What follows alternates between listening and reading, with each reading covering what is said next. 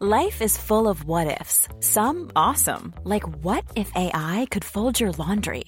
And some, well, less awesome, like what if you have unexpected medical costs? United Healthcare can help get you covered with Health Protector Guard fixed indemnity insurance plans. They supplement your primary plan to help you manage out-of-pocket costs. No deductibles, no enrollment periods, and especially no more what-ifs. Visit uh1.com to find the Health Protector Guard plan for you. I'm Sandra, and I'm just the professional your small business was looking for. But you didn't hire me because you didn't use LinkedIn Jobs. LinkedIn has professionals you can't find anywhere else, including those who aren't actively looking for a new job, but might be open to the perfect role, like me. In a given month, over 70% of LinkedIn users don't visit other leading job sites. So if you're not looking on LinkedIn, you'll miss out on great candidates like Sandra. Start hiring professionals like a professional. Post your free job on linkedin.com/people today. Hey, I'm Ryan Reynolds. At Mint Mobile, we like to do the opposite of what Big Wireless does. They charge you a lot, we charge you a little. So naturally, when they announced they'd be raising their prices due to inflation, we decided to deflate our prices due to not hating you. That's right. We're cutting the price of Mint Unlimited from $30 a month to just $15 a month. Give it a try at mintmobile.com/switch. $45 up front for 3 months plus taxes and fees. Promo rate for new customers for limited time. Unlimited more than 40 gigabytes per month slows. Full terms at mintmobile.com.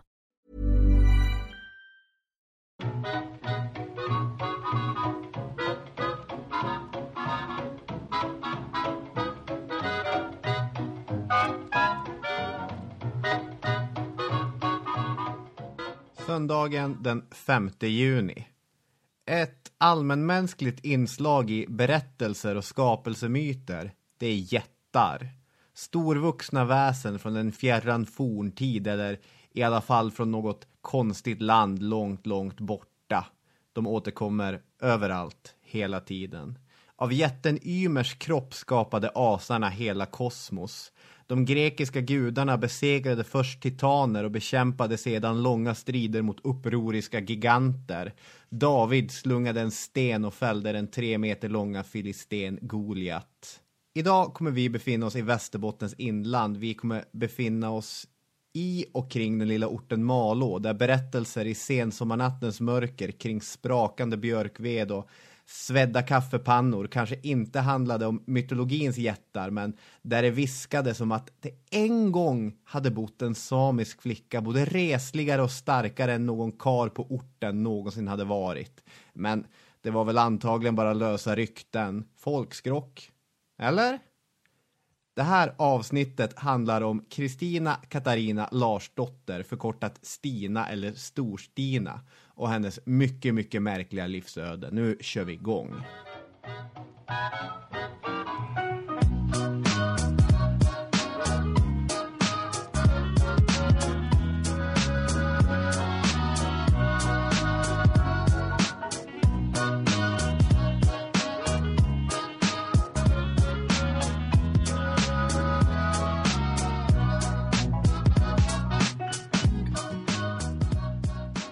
Ja, hej och välkomna! Välkomna till Historiepodden som vi gör tillsammans med Radio Play.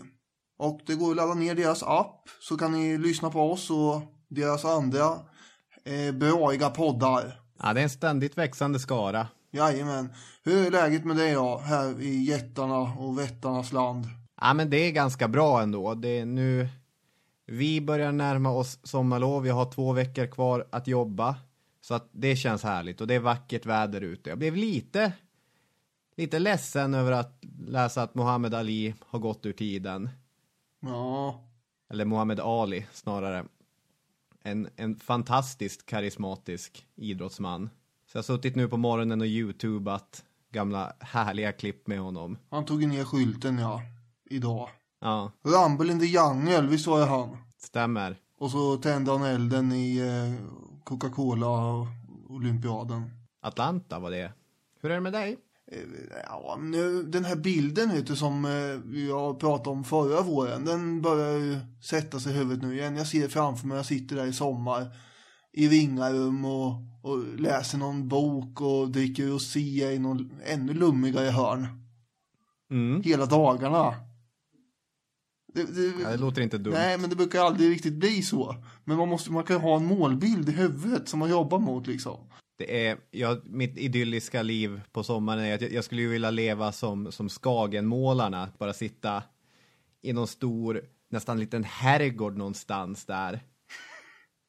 Och måla, eller? Nej, inte nödvändigtvis måla, men podda och läsa böcker och gå omkring folkölslullig. Ja. Bara ta in omgivningen. Jag gillar att ut och fiska ibland. Men nu har vi ju pratat ett mycket luddigt här. Vi kanske ska hoppa in på något mer historiskt. Jag är så otrolig julfantast. Okej, då är det den fasta punkten hjulet här med 7 olika kategorier. Då ska vi se vad det blir för kategori.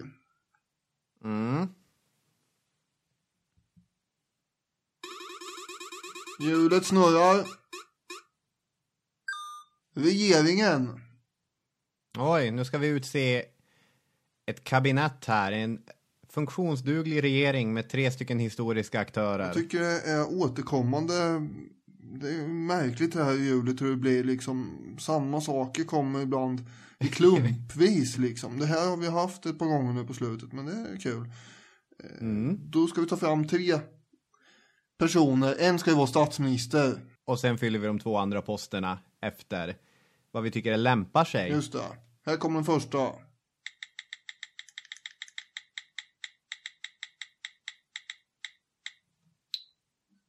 Ronald Reagan. Ronald Reagan. Intressant.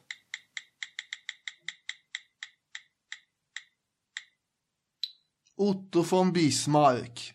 Ja. Järnkanslern.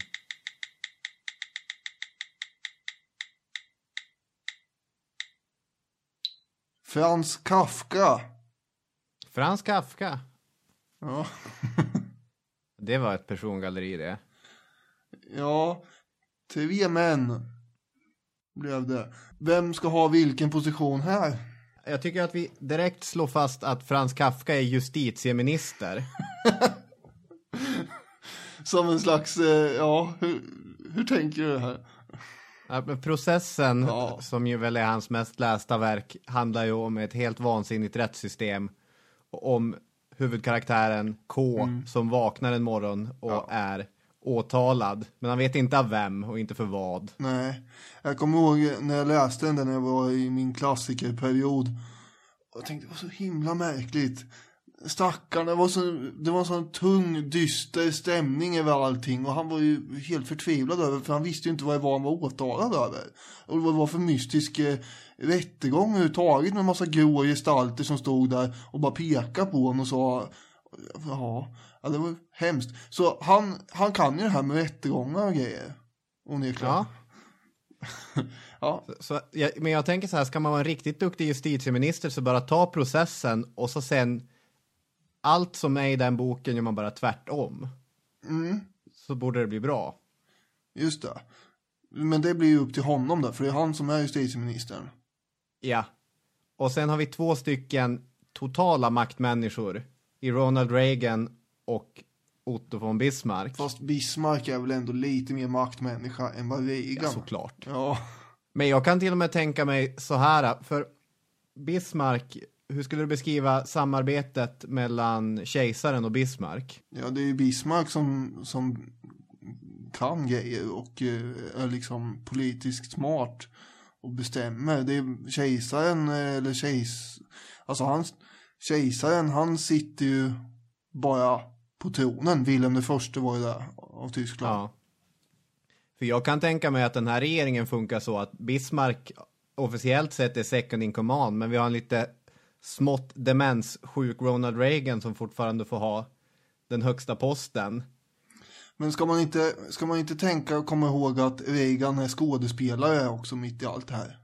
Vi är ute och fiskar efter den här kulturministerposten nu igen. Ja, men det blir så enkel förklaring att så fort vi har någon med något sorts kultur att han sätter vi... Jag tror han skulle bli en bedrövlig kulturminister för han var ju en dålig B-skådis. Ja, vi har ju inte så himla mycket att välja på här. I och för sig skulle kanske Kafka passa bättre som det i så fall, ja. Jag har ju gett en otrolig kompromiss här då vi låter Reagan tro att han har makten. Men egentligen är det Bismarck som en konstitutionell monarki det här ska bli nu istället, eller vadå? Ja. Jaha. Då har vi Reagan som statschef. Okej. Och då är Bismarck alltså... Det finns en hjärtskärande berättelse om att Ronald Reagan sitt sista år som president, när det egentligen är Nancy som får allting att fungera, att det han tycker bäst om är att stå och fånga eller plocka upp löv ur poolen med sån här hov, och så står presidenten och plockar upp löv när det står en Secret Service-agent och lägger in nya löv på andra sidan poolen. Nej. Jo. Men då gör vi så. Ibland så tänker jag att man ändå ska förklara vad det är för folk vi pratar om här för den som inte riktigt är med där. Reagan var ju president i USA på 80-talet. Bismarck var alltså kansler i det nybildade Tyskland i slutet på 1800-talet. Ja. Och Kafka var en stor författare under början på 1900-talet helt enkelt. Ja, men inte under sin livstid. Nej. Utan han dog ju misslyckad och utan att ha blivit publicerad.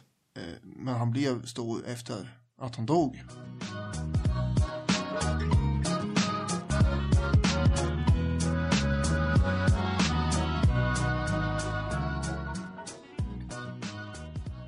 Ja, hur styr vi skutan in på det här? Jag tänkte börja och prata lite grann om vad Malå egentligen är och hur Malå såg ut i början på 1830-talet. Men om vi ska sälja in den här berättelsen på bara några sekunder, varför ska folk lyssna på det här avsnittet? Vad handlar det om, Herman?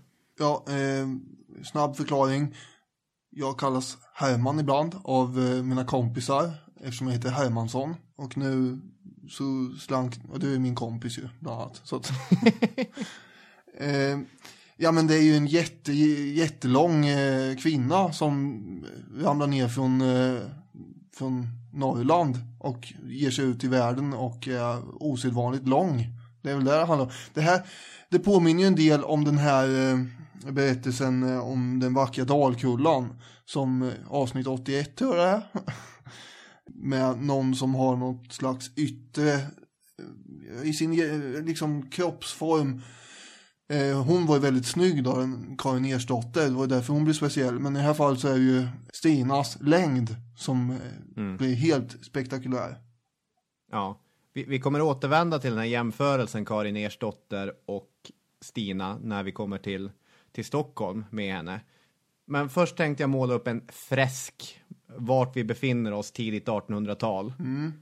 Malå, det är en ort i Västerbottens inland. Den ligger ungefär i jämn höjd med Piteå, men då ska man längre inåt landet. Söder om Arvidsjaur, norr om Norsjö. 7 mil från Lycksele ungefär, om det hjälper någon. Det bor drygt 3000 människor där idag. Och kommunen har historiskt livnärt sig på gruv- och skogsnäring.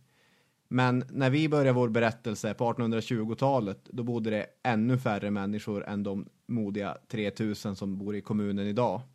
Hur såg det ut, det här inlandet? Ja, sen slutet på 1700-talet så fanns det marknadsplatser i ett flertal orter i regionen. Men de här senare centralorterna som Lycksele eller Arvidsjaur, det var egentligen bara kyrka, ting, en präst, kanske en länsman som fanns där. Utöver det knappast någon bofast befolkning, utan människor var ju spridda över byar i närheten. Får man anlägga ett litet personligt perspektiv på det här kanske bara eftersom du är härifrån. Jag misstänker att det har lite med saken att göra. Jag hade inte plöjt mig igenom en himla massa litteratur om Långstina tidigare direkt. Men du måste ju ha... Hur kom du på det här liksom? Du måste ha stött på den här berättelsen eftersom hon är ifrån trakterna. Jag vet inte om det pratades så där jättemycket om det, men det är ju Åke Lundgren, en författare från Västerbotten som har skrivit en roman som heter Den långa lappflickan. Och det är... Den där hade min mamma läst och min mamma har pratat om henne och på det sättet så känner jag till den här berättelsen. Det är fascinerande, den här regionen. Alltså när man kommer därifrån, absolut att det är fascinerande. Men det här är ju på 1800-talet fortfarande väglöst land. Alltså koloniseringen börjar redan på 1600-talet, att man skickar upp massa nybyggare som ska försöka försörja sig på vad skogen och den magra jorden ger. Men nu så börjar det faktiskt ske en befolkningsutveckling. Dels genom inflyttning av nya människor. Och vi pratade lite grann igår om hur tar man sig ens upp till Malå i tidigt 1800-tal. Hur kommer man på tanken, undrar jag. Och då förklarar du att det är skattelättnader och så. Alltså efter 1809, egentligen även under 1700-talet, så hade man fått vissa, till exempel skattelättnader, om man flyttade upp dit, för staten ville ju kolonisera det här området. Men efter 1809, då man tappar Finland, så blir det ännu viktigare att se till att framtidslandet Norrland koloniseras, så att det finns massa sådana olika... Jag önskar jag hade skrivit ner när det här sker, men vid ett tillfälle så tar man ett beslut om att de som flyttar norrut, de slipper knäcktjänst och de får 15 år skattefrihet. Mm-hmm. Ja, det kan ju locka. Det är inte så dumt. Ganska bra deal. Och ändå tror jag inte det var så många som tog det, därför att största anledningen till att befolkningen växer under det tidiga 1800-talet, det är så kallad inre kolonisering. Alltså att söner lämnar sina fäders gårdar för att skapa försörjning på egna nybyggen. Och på det sättet så växer orterna. Sen i den här så kallade lappmarken så fanns det såklart en ursprungsbefolkning också, vars historieregionen är betydligt äldre än det här. Men på 1800-talet när vi kommer in, till exempel i Malå och kring där bor ju nybyggare och samer. Granne, de gifter sig med varandra. Därför att egentligen under 1700-talet så kristnas ju samerna helt och hållet. Så när vi är inne på 1800-talet så finns det inga som officiellt sett har kvar någon gammal hednisk religion. Utan kristendomen fungerar som en koloniseringens murbräcka i lappmarken på samma sätt som i Sydamerika eller liknande. Stina, eller Kristina som hon heter, föds ju 1819. Ja. Och då finns det ju lite folk närvarande vid dopet där sen. Man måste ju bara tala om här vilka föräldrarna är, tycker jag. Mamman, som heter då Karin Larsdotter, är ju intressant på grund av, man hajar ju till, hon är 45 år. Ja, jag reagerar på det. Det här strider ju mot all demografisk logik. Det är ju som att hon hade bott på Östermalm nu. Jag har ju demografi i min geografikurs, och förstföderska åldern stiger ju hela tiden i Sverige. Det var inte jättevanligt att man var 45 år på början av 1800-talet, eller hur? Nej, du menar att hon är förbi sin fertila... Ja, hon borde ha haft... Kulmen. Nu var inte Kristina den första barnet hon fick, utan hon hade en tidigare... en annan dotter tillsammans med den här Lars Schulsson som är pappan då också. Ja, och man ska poängtera att det verkligen inte är på Östermalm de bor, utan det är öster om Brännässjön i Gransele, Lappskatteland, idag byn Brännäs, i en liten kåta. Just det är inte riktigt samma sak. Så att det är ganska fattigt och knapert. Vid det här dopet så hade förmodligen inte prästen i området i Arvidsjaur varit den som höll i dopet. För han hade ju nämligen varit oordentlig i tjänsten. Som det står. Vad betyder det? Det betyder full som en kastrull. Och riktig fyllbull. Således så fick inte han styra med sina tjänståtaganden längre. Utan istället var det någon annan som inte riktigt klart vem det var. Men det var en del andra där som var med också. Kristina hade ju totalt 5 syskon, var 4 var halvsyskon på hennes pappas sida. Den äldsta var 21 år, så det är ju, hon har ju äldre syskon kan man ju säga. All den här informationen är ju sammanställd från olika källor. Dopet är ju till exempel, det finns bevarat, och det är ju Åke Lundgren som i sin utgåva av Den långa lappflickan från 2011 som har sammanställt det här, och det är ju den som vi har läst inför avsnittet. Ja, jag har tänkt på det här. Åke Lundgren har ju gjort en superinsats här. Det här är ju en historia som förmodligen kanske hade bara glömts bort och runnit ut i sanden. Det är nästan så att man blir lite rör där då, när han kom ju på det här i början på 70-talet när han åker ut till Malå och han besöker ju husen och gårdarna där ute, och så är det något gammalt par som börjar prata om den här Långstina. Och han tycker först att det verkar låta som någon slags legend bara, men sen visar det sig att de har någon bild på den här långa människan. Och då, det var ju intressant. Så får han se det där, det är ju en litografi, det är ju inte ett foto. För det hade han också tänkt att det var ju konstigt om det hade varit ett foto. Men sen också i boken så är det en bild från 1977 när han följer med någon gubbe som heter Wilhelm Wenström ut på platserna där. Och han pekar ut var den här kåtan stod och sådär. Ja. Och han berättar att han var ju där som 10-åring och valla kor och sådär. Och han var förmodligen den sista i livet som kunde peka ut var den här platsen låg överhuvudtaget.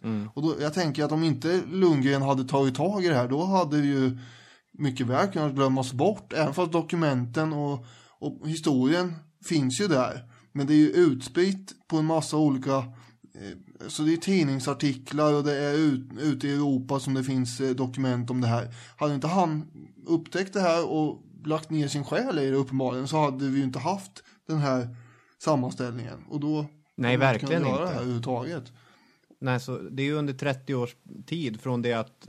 40 år då när han börjar nysta i det. Men från det att romanen släpps tills det att den släpps på nytt, då har han ju samlat på sig nya grejer hela tiden. Och det tycker jag är värt alla applåder. Verkligen, verkligen.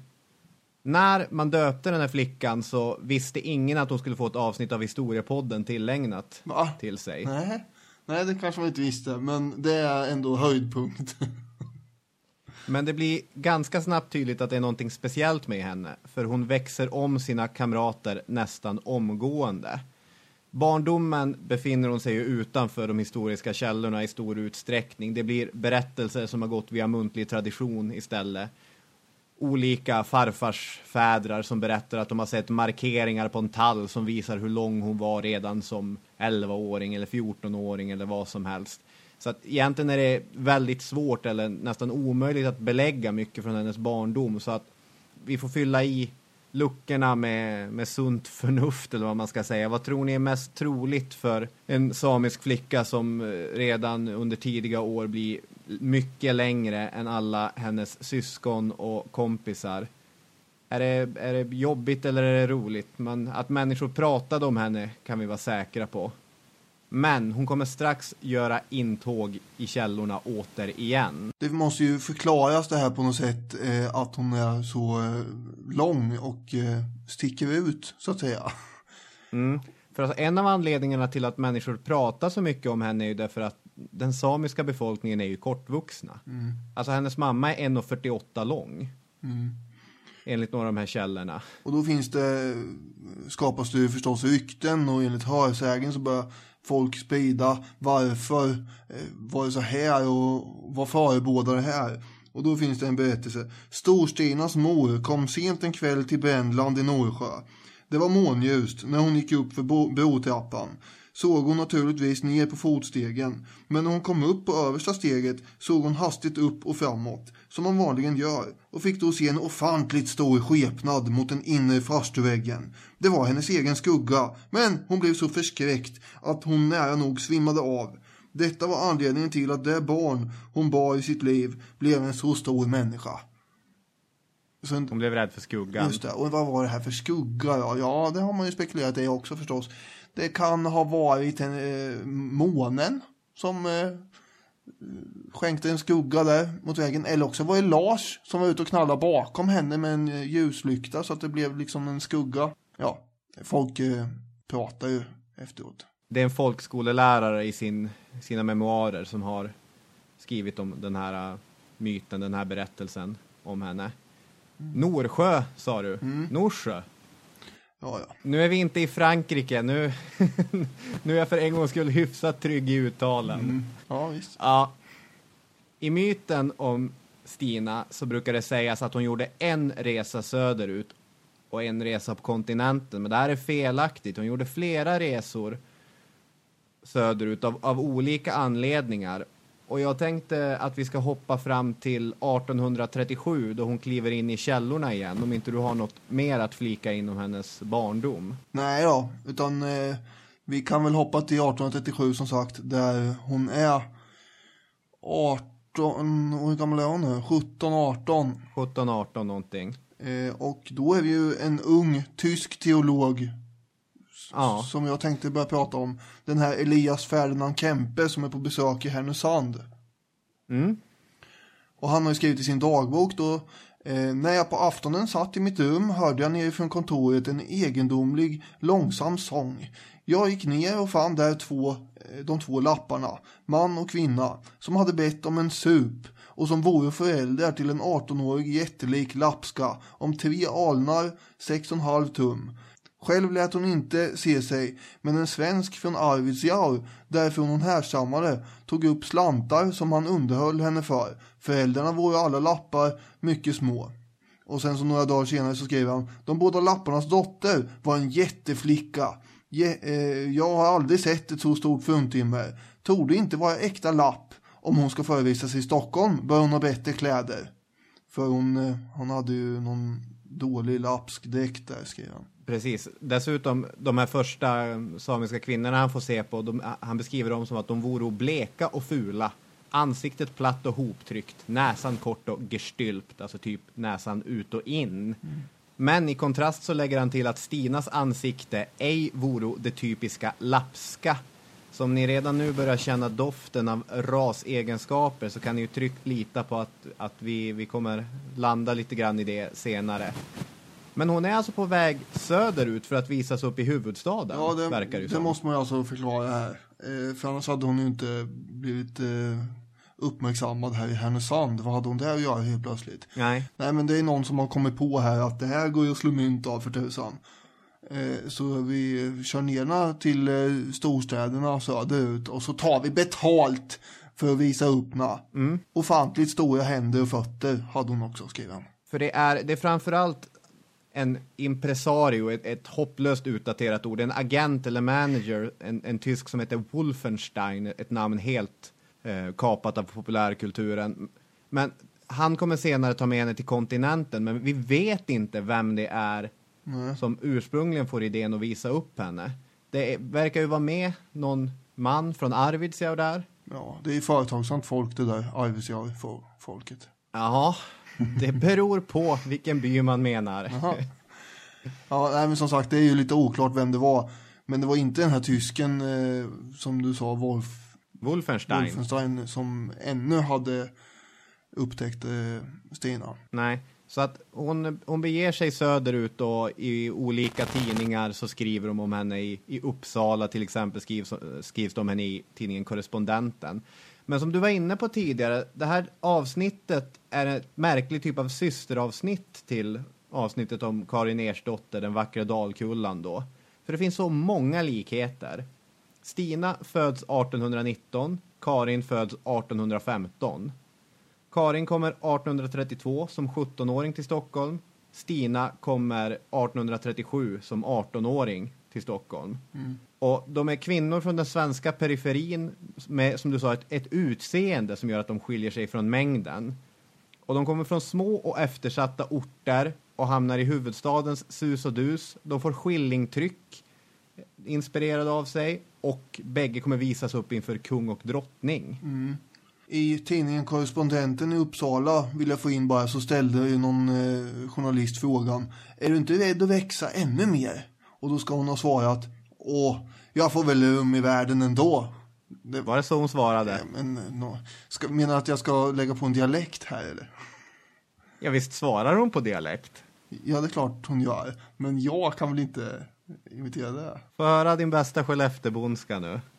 Jag får väl rum i Väla ändå. Okej, bra. Ja, tack. Ja, men i alla fall, jag har tänkt på det här att Karin Ersdotter är ju kommer ju från Dalarna och det blir liksom en struktur i det att hon åker till Stockholm för att det gjorde man ju från Dalarna för att jobba i Stockholm. Just det. Så att det finns ju en struktur där.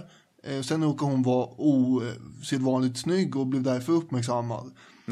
Och då tänker jag att Stina är ju mer det är mer unikt att det finns ingen struktur i att man åker ner från Malå liksom och ska jobba i Stockholm på något sätt, utan hon åker ju för sitt utseendes skull. Ja. Men sen när jag tänkte ett varv till så är det ju ändå en struktur i att hon visas upp, eftersom det är ju så man gör på 1800-talet med folk som har någon slags jag menar, alla som hade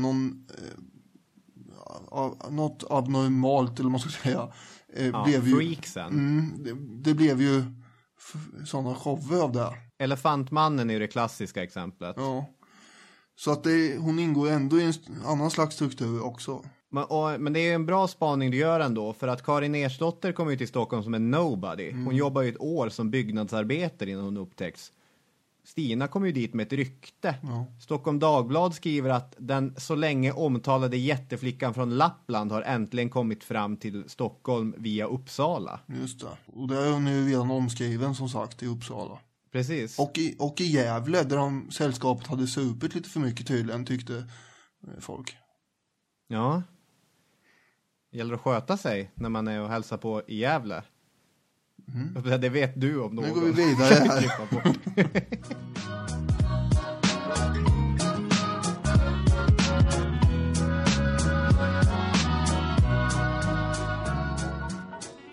På en lokal Mercurius längs med Österlånggatan, den är numera riven, så visades hon varje kväll i en månad upp för 16 skilling.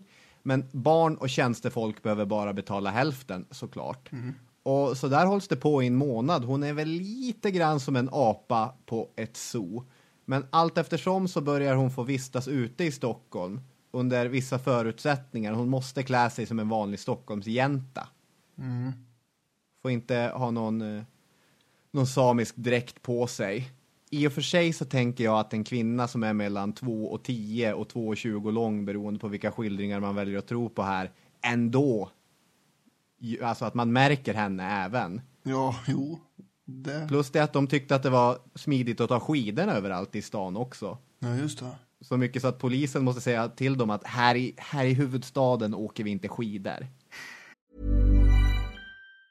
Hi, I'm Daniel, founder of Pretty Litter. Did you know cats tend to hide symptoms of sickness and pain? I learned this the hard way after losing my cat, Gingy. So I created Pretty Litter, a health monitoring litter that helps detect early signs of illness by changing colors, saving you money and potentially your cat's life. Pretty Litter is veterinarian developed, and it's the easiest way to keep tabs on your fur baby's health right at home. Go to prettylitter.com and use code ACAST for 20% off your first order and a free cat toy. Terms and conditions apply. See site for details. Millions of people have lost weight with personalized plans from Noom. Like Evan, who can't stand salads and still lost 50 pounds. Salads generally for most people are the easy button, right? For me, that wasn't an option. I never really was a salad guy. That's just not who I am. But Noom worked for me. Get your personalized plan today at Noom.com. Real Noom user compensated to provide their story. In 4 weeks, the typical Noom user can expect to lose 1 to 2 pounds per week. Individual results may vary. Even when we're on a budget, we still deserve nice things. Quince is a place to scoop up stunning high-end goods for 50 to 80% less than similar brands. They have buttery soft cashmere sweaters starting at $50, luxurious Italian leather bags, and so much more. Plus, Quince only works with factories that use safe, ethical, and responsible manufacturing. Get the high-end goods you'll love without the high price tag with Quince. Go to quince.com/style for free shipping and 365-day returns. Nej, någon ordning får det ju vara här. Så jag vet inte hur bra de smälte in. En del är ju lite skeptiska inför allt det här också. En tidning som heter Spegeln sammanfattar det här med: är det inte lite underligt det här ändå? Kan det inte vara så att det här är en utklädd, skägglös, manlig yngling som av ren slughet har kommit på att man kan tjäna pengar på det här viset? Det är en karl helt enkelt här alltså. Eller? Det går ju rykten om det. Ja. Det ska vi snart dementera. Jag tänkte säga det kommer vi snart dementera.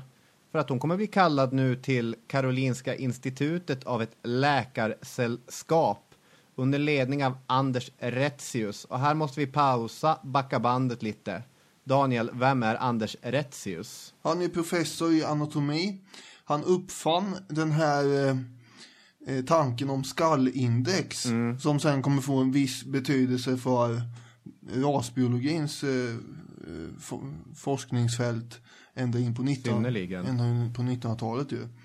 Och då är tanken att mänskliga kranier kan delas in i långskallar och kortskallar och sådär. Och långskallarna, det var ju nordeuropeerna. Och då kunde man alltså koppla dem till allmän företagsamhet och positiva egenskaper och sådär. Och Retzius grundade också ett anatomiskt museum med en stor kraniesamling där han gick runt bland en massa skallar och, som han hade mätt och fixat och donat med. Och hon får ju komma då till Karolinska och så undersöker man henne och skriver ett mycket ingående protokoll som vi kan ju dyka ner i nu. Eller har du något mer om Retzius och det här? Nej, egentligen bara stryka under det att jag tycker att det finns ett typ av Forrest Gump-element i Stina, att hon dyker upp på olika sätt i riktigt såna här historiska, viktiga sammanhang. Ja, det här är ju alltså, Retzius är inte vem som helst. Nej, utan det här är ju en enorm influens inom rasbiologin. Det är ju han och hans son sen, Gustav Retzius, som kommer etablera de här tankesätten som i förlängningen leder in på 1920-talet och Statens rasbiologiska institut. Och han är väldigt närvarande i debatten. Till exempel så argumenterar han hårt mot den här frenologin, tanken på att de olika delarna av hjärnan eller av skallen och hjärnan har olika egenskaper, utan istället, som du var inne på, så har han ju sitt skallindex. Så att det är väldigt intressant att han dyker upp här.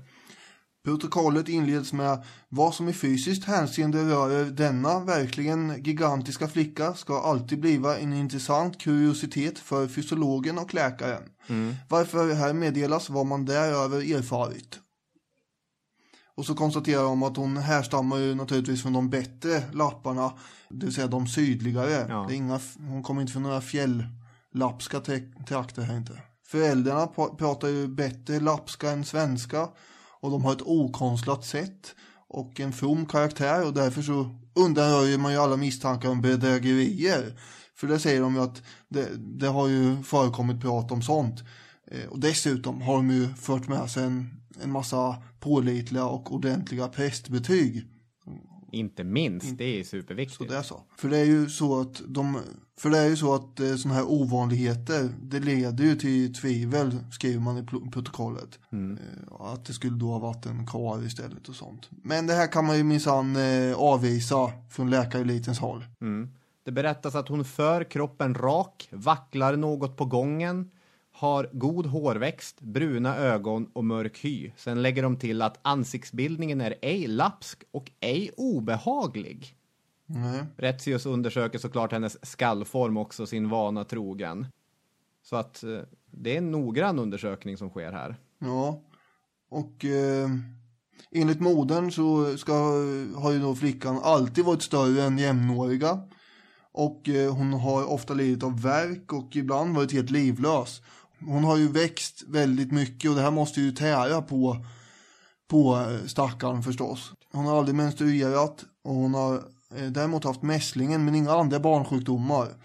Och massa sådana saker skriver man ju ner. Benen har svullnat och ibland i vissa långa perioder så har flickan varit helt sängliggande.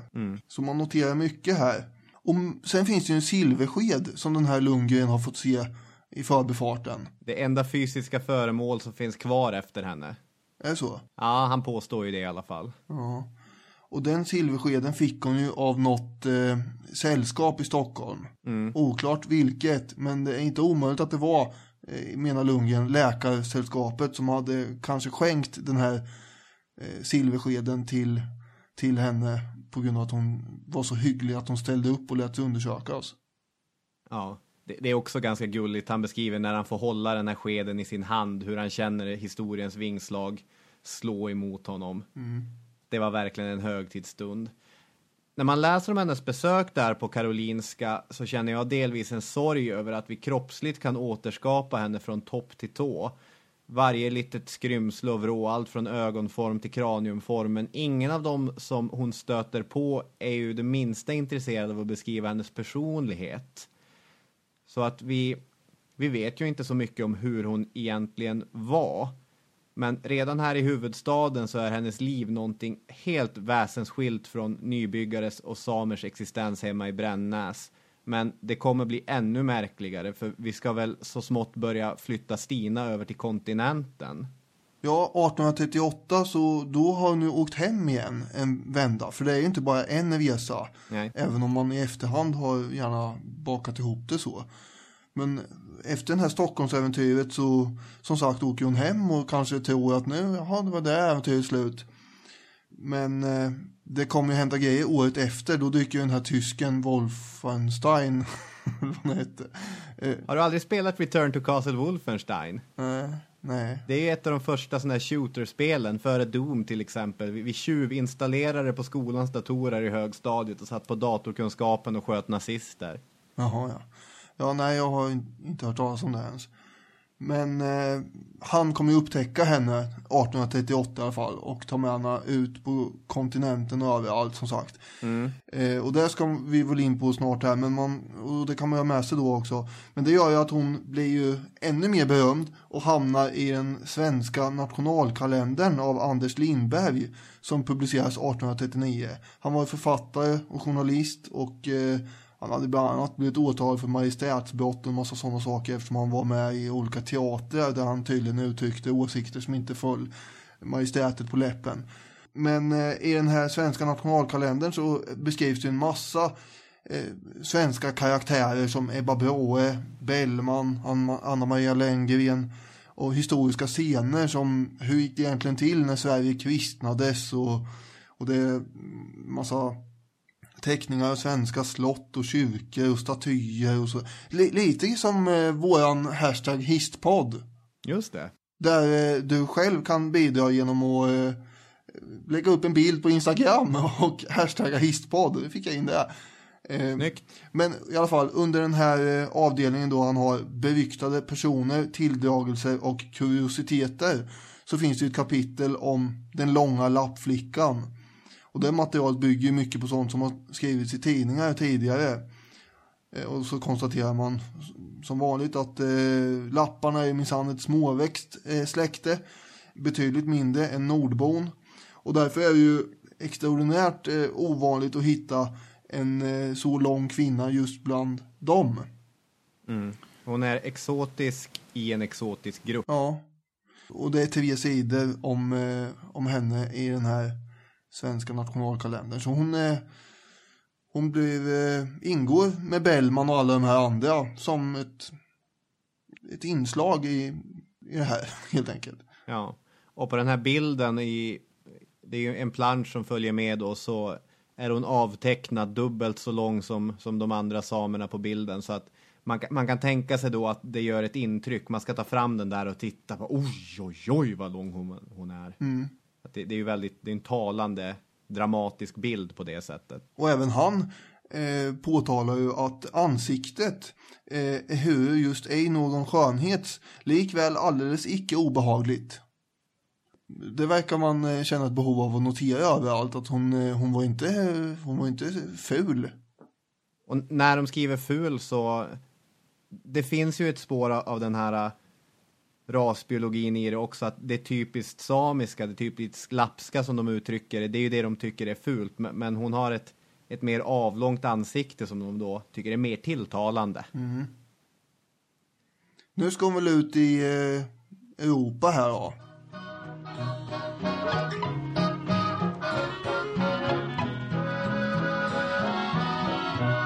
Ja, nu kommer Wolfenstein. Att han framstår så tydligt i källmaterialet tror jag beror på att ett av de här skillingtrycken är en sorts hyllning till honom.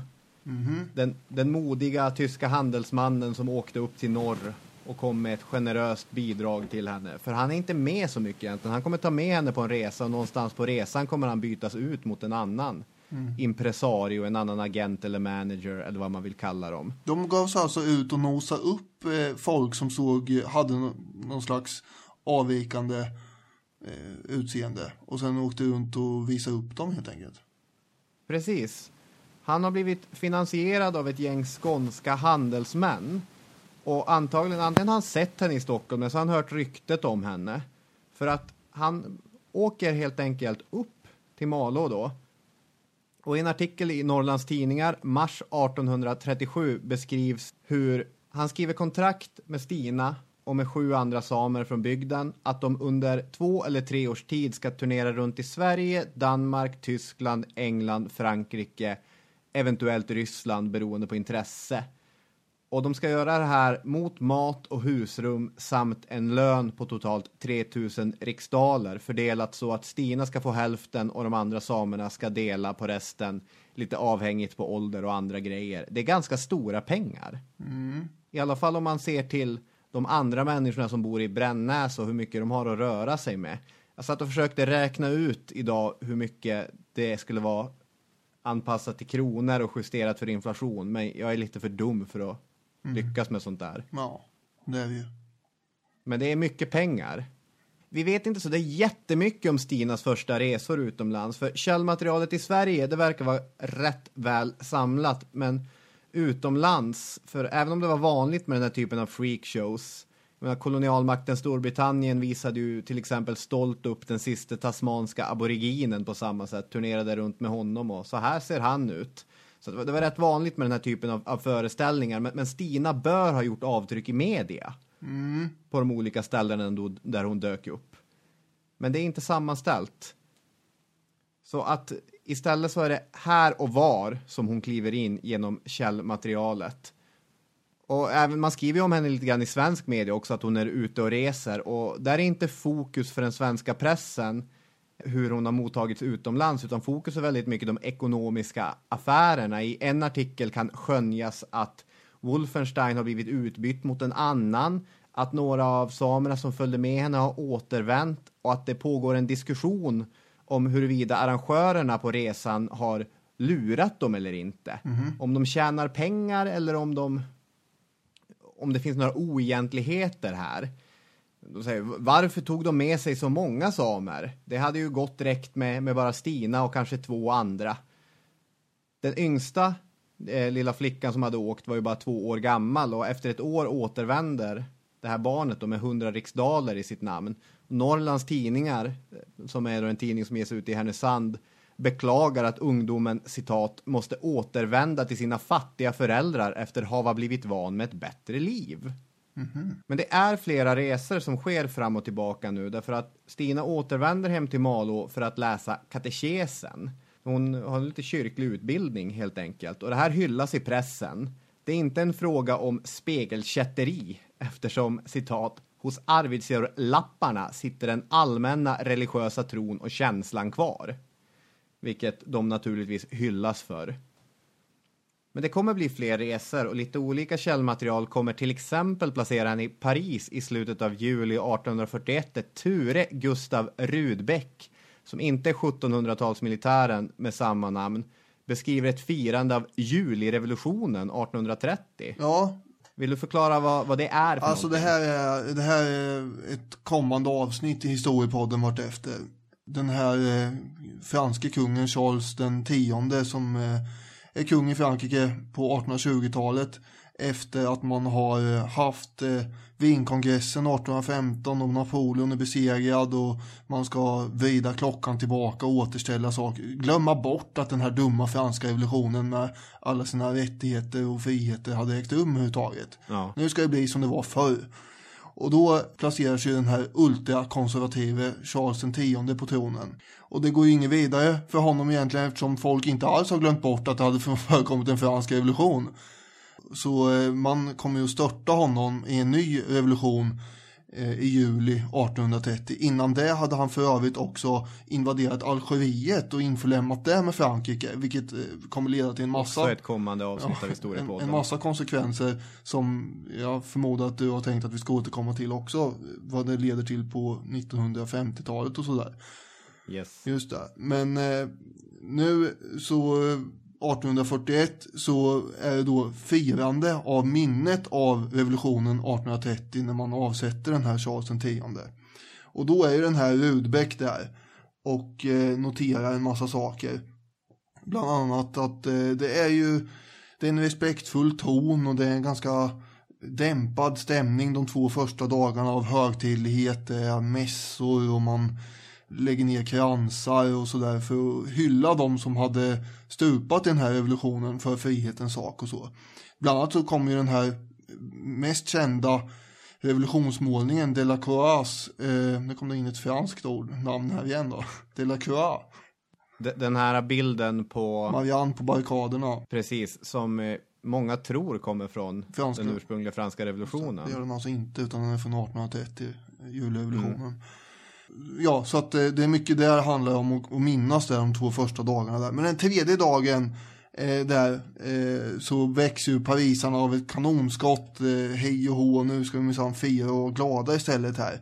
Det är marknadsstånd längs gatorna här och folk som går längs Champs-Élysées och i parkerna så är det spektakel och teatrar. Och så skriver Rudbeck: härifrån strömmade folkmassan till en massa av stånd eller uppslagna baracker där en mängd mer eller mindre vidunderliga saker förevisades, såsom lejon, dvärgar, gettinnor, bland de senare en gammal bekant, den långa lappflickan. Ja. Så då var hon med där. Där Stina upp också. Just det.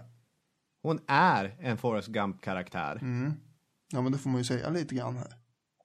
Det är en bra liknelse med Forrest Gump där. London 1851. Vad skriker du för? The Great Exhibition of Works of Industry of All Nations. Historiens första av de stora världsutställningarna. Där enorma Crystal Palace byggs.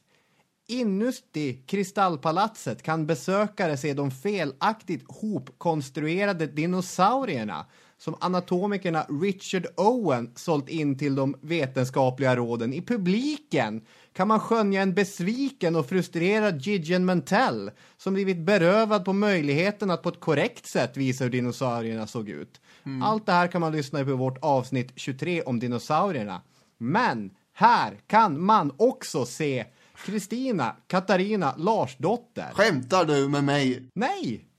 Det är ju otroligt, denna Forrest Gump-karaktär. Helt otroligt ju. Ja, hon kan ha träffat Gidgen Mantell. Sluta! Nu snurrar det här, nu susar det i mitt huvud.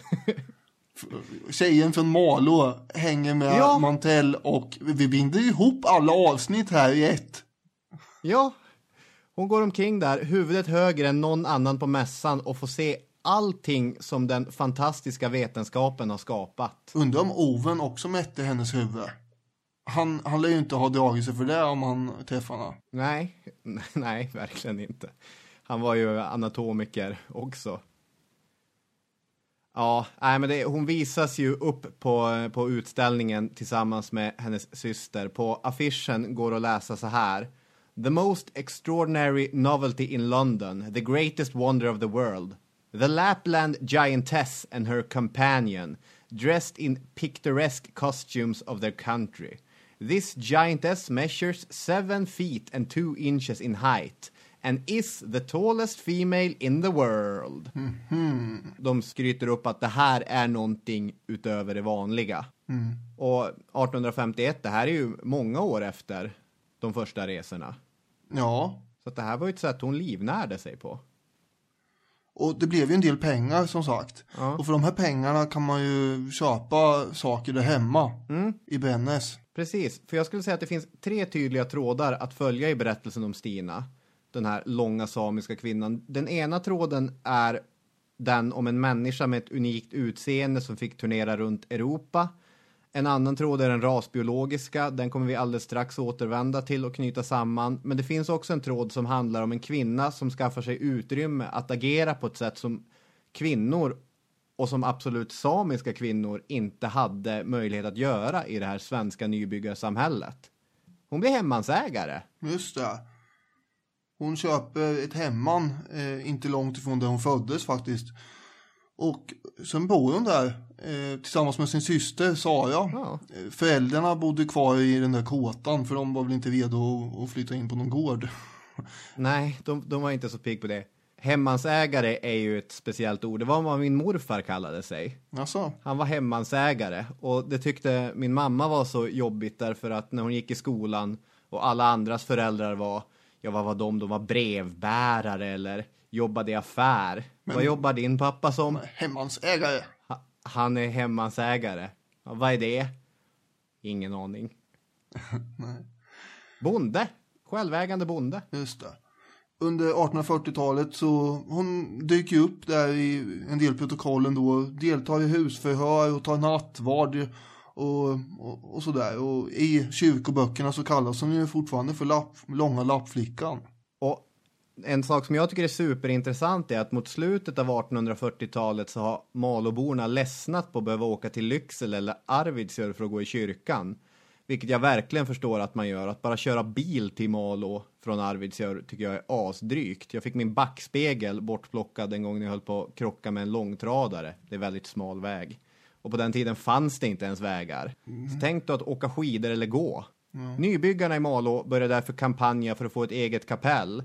Och på listan med signaturer från byarna kring Malå kan man läsa Erik Eriksson, Anders Andersson, Aron Nilsson och Kristina Katarina Larsdotter. Ja. 1851, samma år som Kristallpalatset i London visas upp, så står kapellet i Malå klart. På den där gården i Brännäs så bor hon. Alltså det är inte bara en berättelse om ett freak det här. Det är en berättelse om en normbrytare i en mycket vidare bemärkelse än bara att hon hade ett märkligt utseende. Jo, så blir det eftersom hon får ekonomiska resurser att slå sig in som ägare för någonting som kvinnor, särskilt där uppe, i vanliga fall inte kunde äga. Och få sätta sitt namn på den där namninsamlingen för att man ville ha ett eget kapell och så i Malå. Tillsammans med en massa manliga namn. Tredje tråden, den här rasbiologiska, det är den bittraste, men även den knuten måste knytas. Den 27 maj 1854 måste det vara. Så avlider Stina. Kallbrand anges som dödsorsak. Och där kunde storyn ha slutat. Men istället för att vila i jorden så kommer hennes kvarlevor att fraktas till Karolinska institutet. Och uppgifterna går lite grann isär. I en artikel i tidningen Folkets röst så skrivs det att KI, de hade köpt kvarlevorna för 40 riksdaler från hennes familj. Men det finns också en artikel som säger att det här avtalet hade slutits med henne när hon ännu var i livet. Men då, jag fattar inte varför skulle hon begravas först då. Nej, det där tyckte jag också var lite märkligt.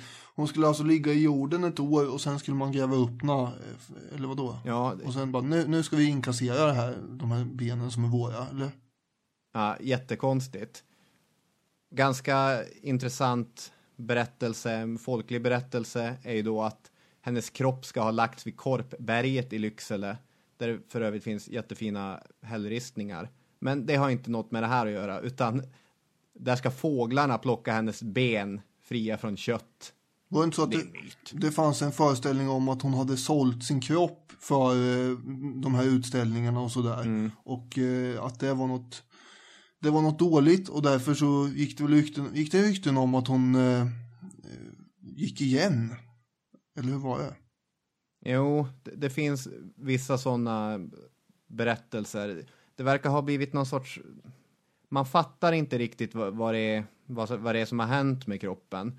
För att det som händer är i september 1855 så står Anders Retzius på en konferens i Glasgow och skryter om att han har ett bäckenben från en gigantisk samisk kvinna numera i KIs ägo. För han blir ju professor 1840, det är alltså några år efter han först träffar henne.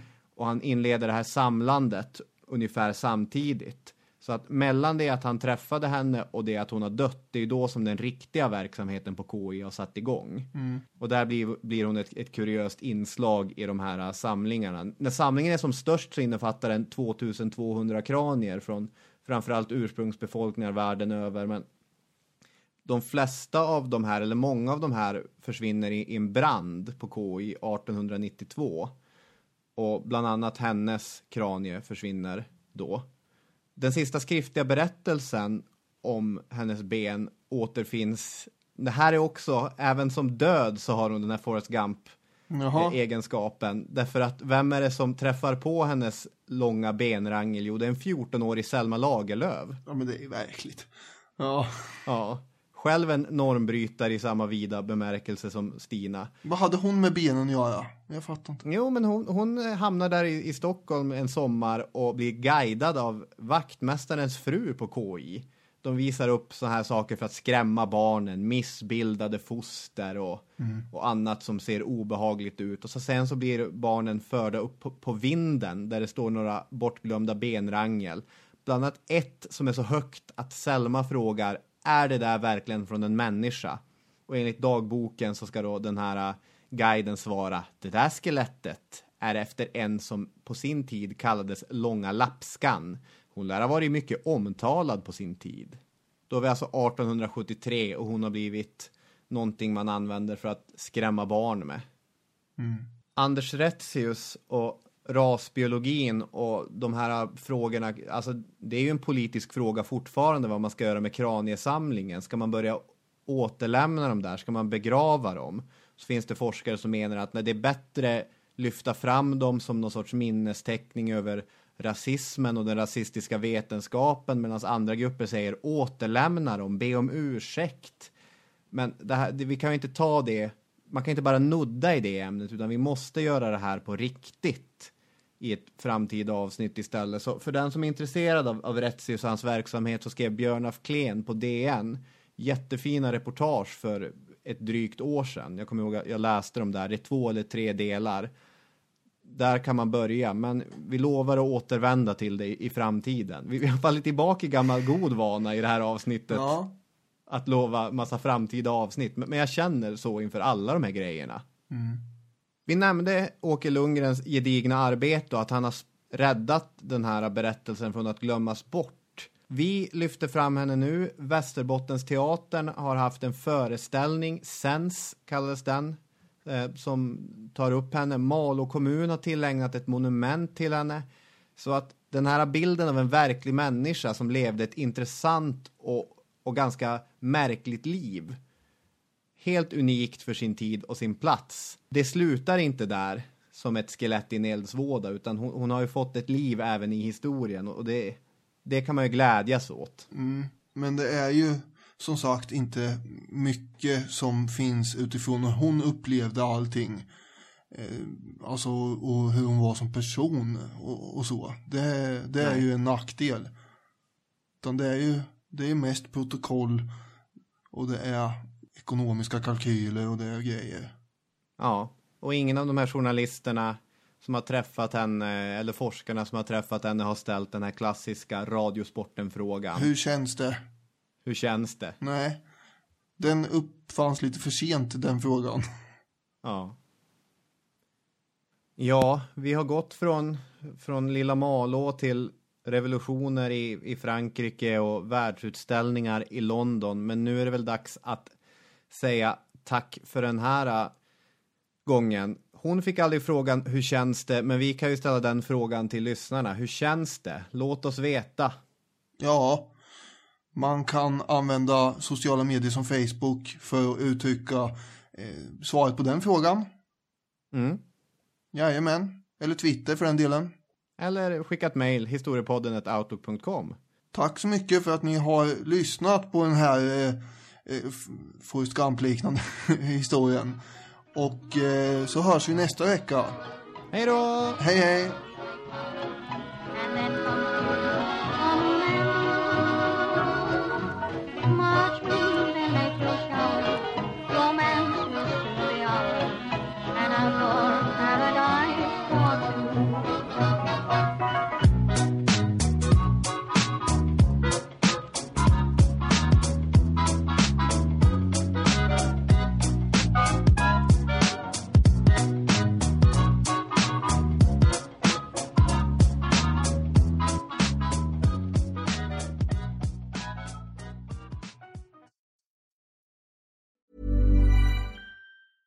Imagine the softest sheets you've ever felt. Now imagine them getting even softer over time. That's what you'll feel with Boll & Branch's organic cotton sheets. In a recent customer survey, 96% replied that Boll & Branch sheets get softer with every wash. Start getting your best night's sleep in these sheets that get softer and softer for years to come. Try their sheets with a 30-night guarantee. Plus, get 15% off your first order at bollandbranch.com. Code BUTTERY. Exclusions apply. See site for details. Hi, I'm Daniel, founder of Pretty Litter. Did you know cats tend to hide symptoms of sickness and pain? I learned this the hard way after losing my cat, Gingy. So I created Pretty Litter, a health monitoring litter that helps detect early signs of illness by changing colors, saving you money and potentially your cat's life. Pretty Litter is veterinarian developed, and it's the easiest way to keep tabs on your fur baby's health right at home. Go to prettylitter.com and use code ACAST for 20% off your first order and a free cat toy. Terms and conditions apply. See site for details.